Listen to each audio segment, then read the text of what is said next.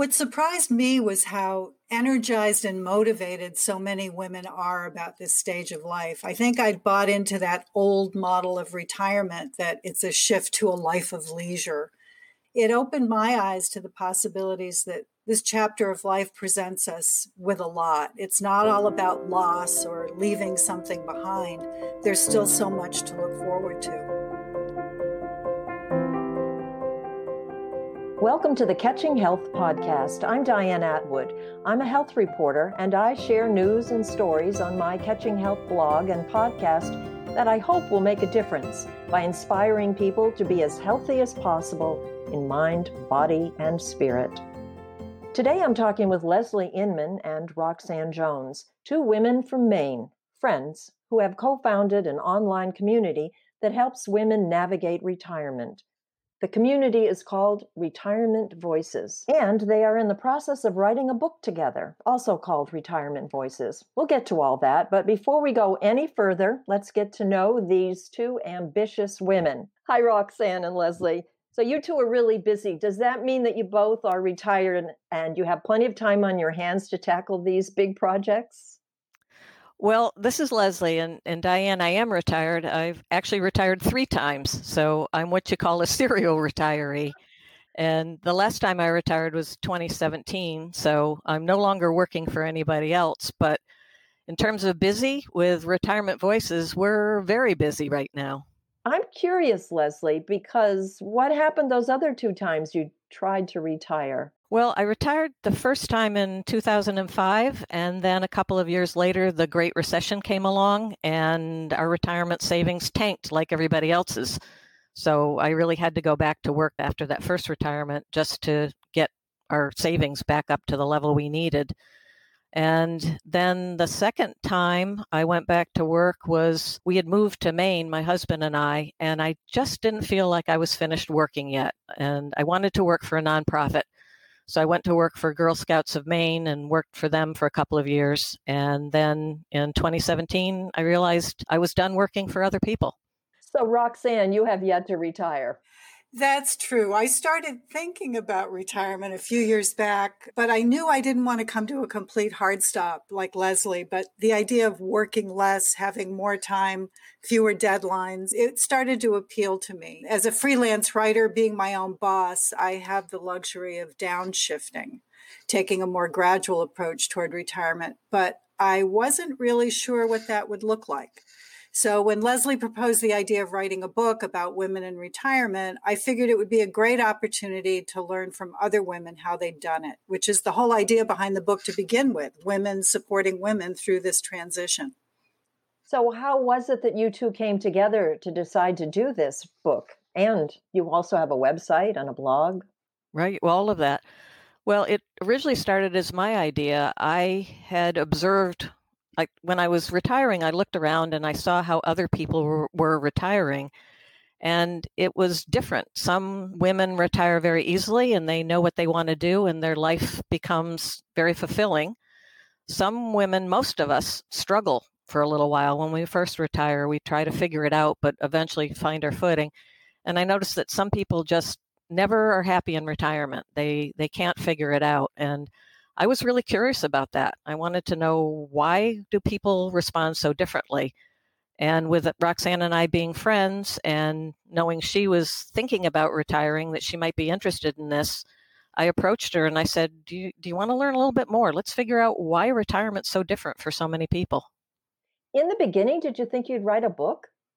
No, actually, the funny thing is we started by deciding that we'd put together a few questions and just talk informally to some of our retired women friends. Ask them the questions and see what came out of it. And we each, I think, had 10 names on our lists, and we had the same questions. And we went out and talked to these women and then compared notes. And what I said to Roxanne was that we had noticed a number of themes that were coming out of it. Things like concerns about their identity after they left work, how they're spending their time, that kind of thing. But I said to Roxanne, at the end of every phone call, every woman is saying to me, "Are you guys writing a book?" And I said, it had never occurred to me. What do you think?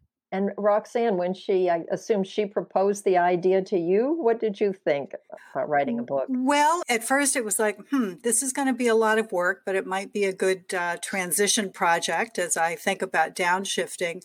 And then I thought, it was kind of self-serving. It's like, well, look at all that I can learn about my own journey here. And so that was kind of intriguing. So you started off by just asking some friends that you knew, but then you had to branch out and you set up a much more sophisticated kind of a questionnaire. Can you walk us through the steps that you had to take, and where did you find these women? Well, we started by building our website, retirementvoices.com.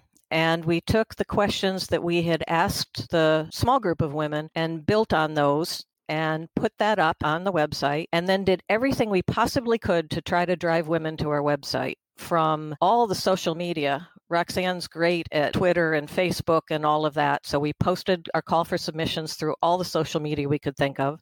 We emailed everybody we know. We each had about 500 people on the mailing lists. We sent press releases to newspapers. What other kinds of things, Roxanne, do you remember that we did? Well, we printed cards, right, promoting the questionnaire that we distributed in hard copy to friends and friends of friends just to get the word out there. And even, I think one of the big things that helped us was Roxanne, because she was a blogger with her old Boomer Haiku blog, was very connected to the blogging community. So we talked to bloggers, and we had over 18, 19 bloggers actually write about our call for submissions.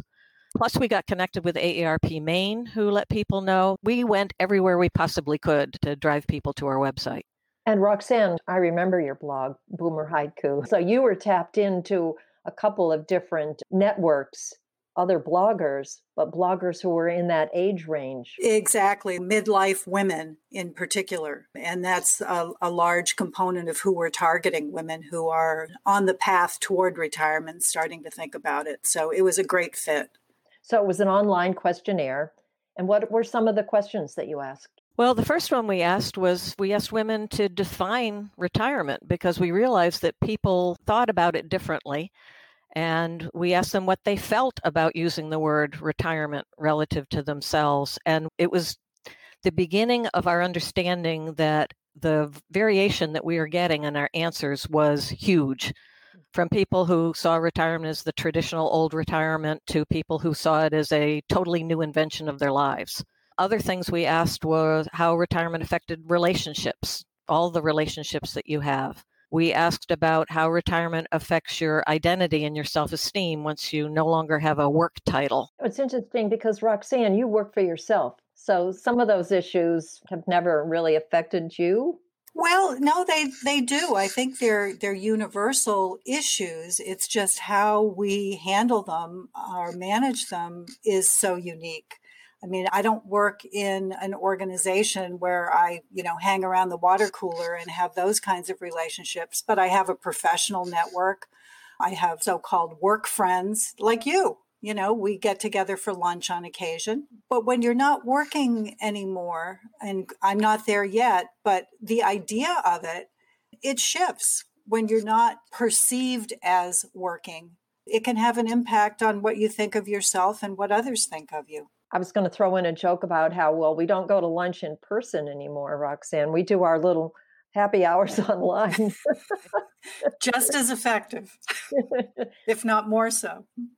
When you had that questionnaire up, I did go into it thinking I'd like to take it, but I was stymied right at the beginning because I don't see myself as retired. In the true sense of the word. I mean, I don't work at the job I used to have. I quit a full-time, well-paying job with benefits to become a freelance writer. So I just sort of slid past retirement age, and I continue to do that work. And so some people, when they say, oh, you're retired, I find myself feeling a little offended. No, I'm not retired. I work all the time. Is that a normal kind of a reaction for somebody like me who technically might be retired, but not really? Very much, Diane. I think that we're all still struggling with what this new retirement looks like and what it means. And we've heard from a number of women that although they might call themselves retired, they didn't feel retired. They were busier and doing more than they ever had before. So I think that's part of the dilemma as we go forward, and also part of why we started the book by talking about what does retirement mean in this day and age, because it's changed from our parents' generation. And that's the thing. Our parents and grandparents, retirement was you work most of your life, you get the gold watch, and then you ship off to a life of leisure. Playing golf or going on cruises or kicking back in a recliner with the remote. And most of the folks who took that route were men, because mostly men worked in our parents' and grandparents' generation. But we baby boomers are really the first generation of women who have retired in such great numbers. And, we broke the glass ceiling in many ways when we joined the working world. And we're setting kind of new stages in retirement or defining it differently as we move into this phase of life. And one huge takeaway is that we had nearly 300 women who responded to our questionnaire, and we had nearly 300 definitions of what retirement means. And it's very reassuring or affirming to know that this stage of life is whatever you want it to be for yourself. And you needn't feel defensive if you do want to sit with your feet up in a recliner, or if you want to run a popular podcast and blog the way you're doing. It's what you want it to be for yourself. So that's interesting. I was going to ask you, what were the common threads that you found? Well, the answers were kind of all over the place, but that almost could be characterized as a common thread. Yeah, I think the most telling message for us from everything, especially the diversity of the responses we got, is that retirement is deeply personal to every woman. It's very individual, and there isn't any one right way to do it. Roxanne and I talk about this all the time. Our book we're not writing it to be prescriptive and tell people how to retire. It's not one of those books that says, do these top 10 things for a happy retirement. It's a book that shares what these 300 women told us in all their variations. And we're hoping that women who are planning their retirement or already retired can either recognize themselves in it and feel validated, or can find new things that they might want to think about that will help them better prepare for their retirement. Sure, they can be inspired by hearing somebody else's story, to dare to try something that maybe they hadn't even considered. And maybe not to be so afraid, may not be the right word, but intimidated by this notion of, oh my gosh, I'm not even going to recognize myself if I don't go to the office every day or whatever. And I think afraid is a good word, Diane, because it's scary for a lot of people. I have some friends who really haven't retired, although they say they want to, because they're afraid. They say, I don't know what I'm going to do with my time, so I can't retire until I figure that out. And we hope that this book will show them that there's so much variation with what they can do that maybe they'll get some ideas and maybe they'll feel comfortable retiring where they're kind of avoiding it right now. I've heard men and women say that what they love most about retirement is they wake up and they think, okay, what am I going to do today? And that it's a wonderful feeling. For many women and men, it is to have all this unstructured time. Yet we also heard from women for whom it was just the opposite. They're panicked at the idea of having a blank calendar. And it's almost a compulsion to be busy. And this is when we hear stories of women who overcommit. They volunteer here and they offer to babysit the grandchildren there, and they take a class or three, and suddenly they have no free time and they wonder, where's retirement? And of course, COVID has changed things. So you probably have some people who have chosen to, I'm going to just retire now. And then there are people who needed to, part of their plan was to continue working for a while, who may have lost their jobs. And some people who had plans to retire but no longer can afford to anymore. Of course, COVID happened after our survey, so we really don't have women who are speaking to that impact on them, although we're trying to keep up with that. And these are the kinds of things that we write about on our blog. Well, we're going to get to your blog. But those interviews that you did seem to have been so full, so rich with information, enough so that you decided you were going to write this book. I want to give the full title of your book, Retirement Voices, Women Reveal What Life After Work is really like. So you are now in the throes of writing this book, and I'm curious, what is it like to write a book? Because there's more to it than just compiling all those interviews and getting them off to the publisher. It is so much bigger than we anticipated. And for a nonfiction book, the biggest challenge is if you want to go a traditional publishing route, which is the way that we're going to approach this first, you have to put together a proposal. You don't even write the whole book. In fact, publishers don't want you to write the whole book because they want to influence it. So you write 2 or 3 chapters so that they can see sample writing, and you write a proposal, which is basically a business plan and a marketing plan. And they tell us that it takes 6 to 12 months to put a proposal together. And we thought that sounded crazy. And it took us 8 months to do it and edit it. And we did work with a publishing consultant so that she could review it and give us some guidance. In this day and age, publishers don't do as much marketing as we might envision. They really rely on the authors to have a platform, meaning social network, lots of people who are reading your newsletter, lots of ways that you're going to get people to buy the book. So we've been working on our platform and on building this proposal. And we're just about at the point, starting this week, we're going to send our first query letter out to agents to start looking for representation. Oh, so you need an agent too. You need a team. You really do. And you won't be flying around the country on your book tour. Not yet. But seriously, I don't know if people, even before COVID, were doing much going around and doing book tours because we have social media and such a strong online presence anyway. It's been a mix, I think, depending on somebody's visibility and stature.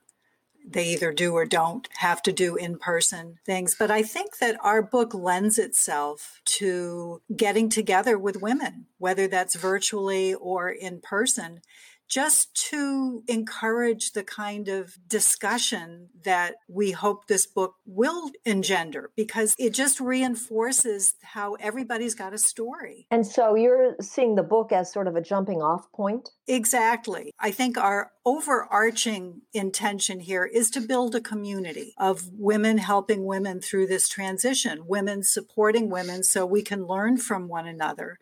There are millions of women out there who've made this transition. They have a lot to teach us. Mm-hmm. And this book is one way to share that wisdom. The blog is another. And our presence on social media is a way to engage women in sharing their issues and their answers. Any idea when the book will be published? Not at this point. We're hoping that we can find an agent who wants to represent us, and then they have to go and pitch our book proposal and idea to publishers. And publishers typically take a year in the whole editing and distribution, getting the marketing plan ready. So we're thinking it's certainly not 2020. I doubt it's 2021. Wow. And if we don't find a traditional publisher, then we may explore self-publishing, but we're not even beginning to think about that at this point. But my goodness, at the same time that you are working on this book, and it's obviously a lot of work, you're also maintaining your website and your blog. Where do you find the time? Seriously. Well, sometimes it feels like a job, except this time I'm not getting paid for it yet. Tell us a little bit about the blog. How often do you post, and what is it that you're writing about? Are you just taking answers to some of your questions and writing about them? It's a real mix. It's the book and more in terms of the topics we cover. The blog is published every other Thursday, and we're reinforcing that we're focused on the non-financial impact of retirement. Although we did do a post recently about Social Security in women, just because it was such a huge topic, we felt that it made sense to include that. But retirement has so many impacts on our sense of self, our relationships, how we spend our time, that there's an incredible amount of fodder for the blog. And we have interviews with experts like retirement coaches or psychologists, stories from individual women who have interesting or inspiring retirement stories.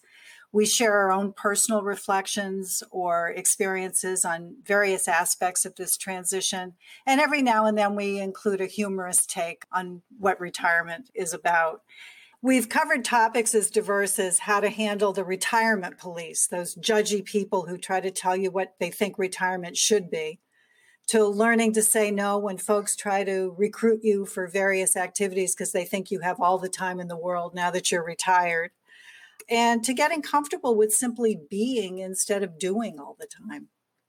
I was looking at your recent topics. You had one about support. And that's going to be in one of our chapters. And again, we hope it's something that will give women pause and maybe help them think about what kind of support am I going to get? And who should I be talking to besides hopefully my spouse or partner about my retirement plans? Because we find from what all the women told us that they sometimes will have family support them, but friends don't. Sometimes friends support them, but the kids think that mom shouldn't be retiring to start a new business because she's too old. Again, the variations that we've heard on any of these questions is really surprising to us sometimes. Yeah, amazing. One of the questions that you asked women in your online questionnaire was, what has surprised you about retirement? And both positive or negative. So what are some of the responses you got to that? Well, there were 5 main aspects of retirement that our respondents told us that surprised them. A big one we heard over and over was just how busy they are in retirement. So many of these women had held down a job, sometimes more than one. They raised a family, they maintained a house, they raised pets, pursued personal interests, all while they were working. But they're still surprised at how busy or even busier they are once they leave their careers. And one of our respondents, she's a former IT project manager from Ohio, put it this way. She said, "I'm surprised by how little time there is every day to do what I want to do, and how little time there is left on earth to make a difference. How did I ever work?" What about the two of you? Any surprises for either of you to the answers that you got? You've talked about a lot of things, but any particular moments? Well, one for me, which came from what surprised the women who responded, was how retirement's affected friendships that we had in the workplace. You know, we go to work and spend 40 hours or whatever, and we share our personal stories with the people around us, and they're friends. And almost every single woman told us that those friendships changed, that once they left work, they didn't see their work friends anymore. One woman told us that she realized that what she called her work friends really weren't friends, they were colleagues, and she didn't have any kind of relationship with them outside the workplace at all. Most of us, Diane, end up losing our work connections, but it's something we don't think about ahead of time or we don't prepare for it. I know my sister, when she retired, was devastated for about 3 or 4 months because none of her work friends were ever calling her back because they were too busy. They were working. We hope that sharing those kinds of things in the book will help women understand that this happens so that maybe it's not a negative surprise when they experience it. It really is all of our experiences that the work friendships kind of get left behind. It's kind of sad. Yeah, it is in a way. What surprised me was how energized and motivated so many women are about this stage of life. I think I'd bought into that old model of retirement that it's a shift to a life of leisure. And so to learn how women are finding a new sense of purpose and meaning, they're exploring or rediscovering sides of themselves that they'd set aside while they pursued a career, it opened my eyes to the possibilities that this chapter of life presents us with a lot. It's not all about loss or leaving something behind. There's still so much to look forward to. Wow. Thank you for that, both of you. Were you going to add something, Leslie? Yes, I was going to say that for me too, I was really encouraged, as Roxanne was saying, by the variations of what women are doing.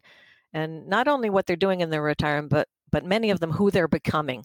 There's so much interest in giving back, in finding purpose in their life.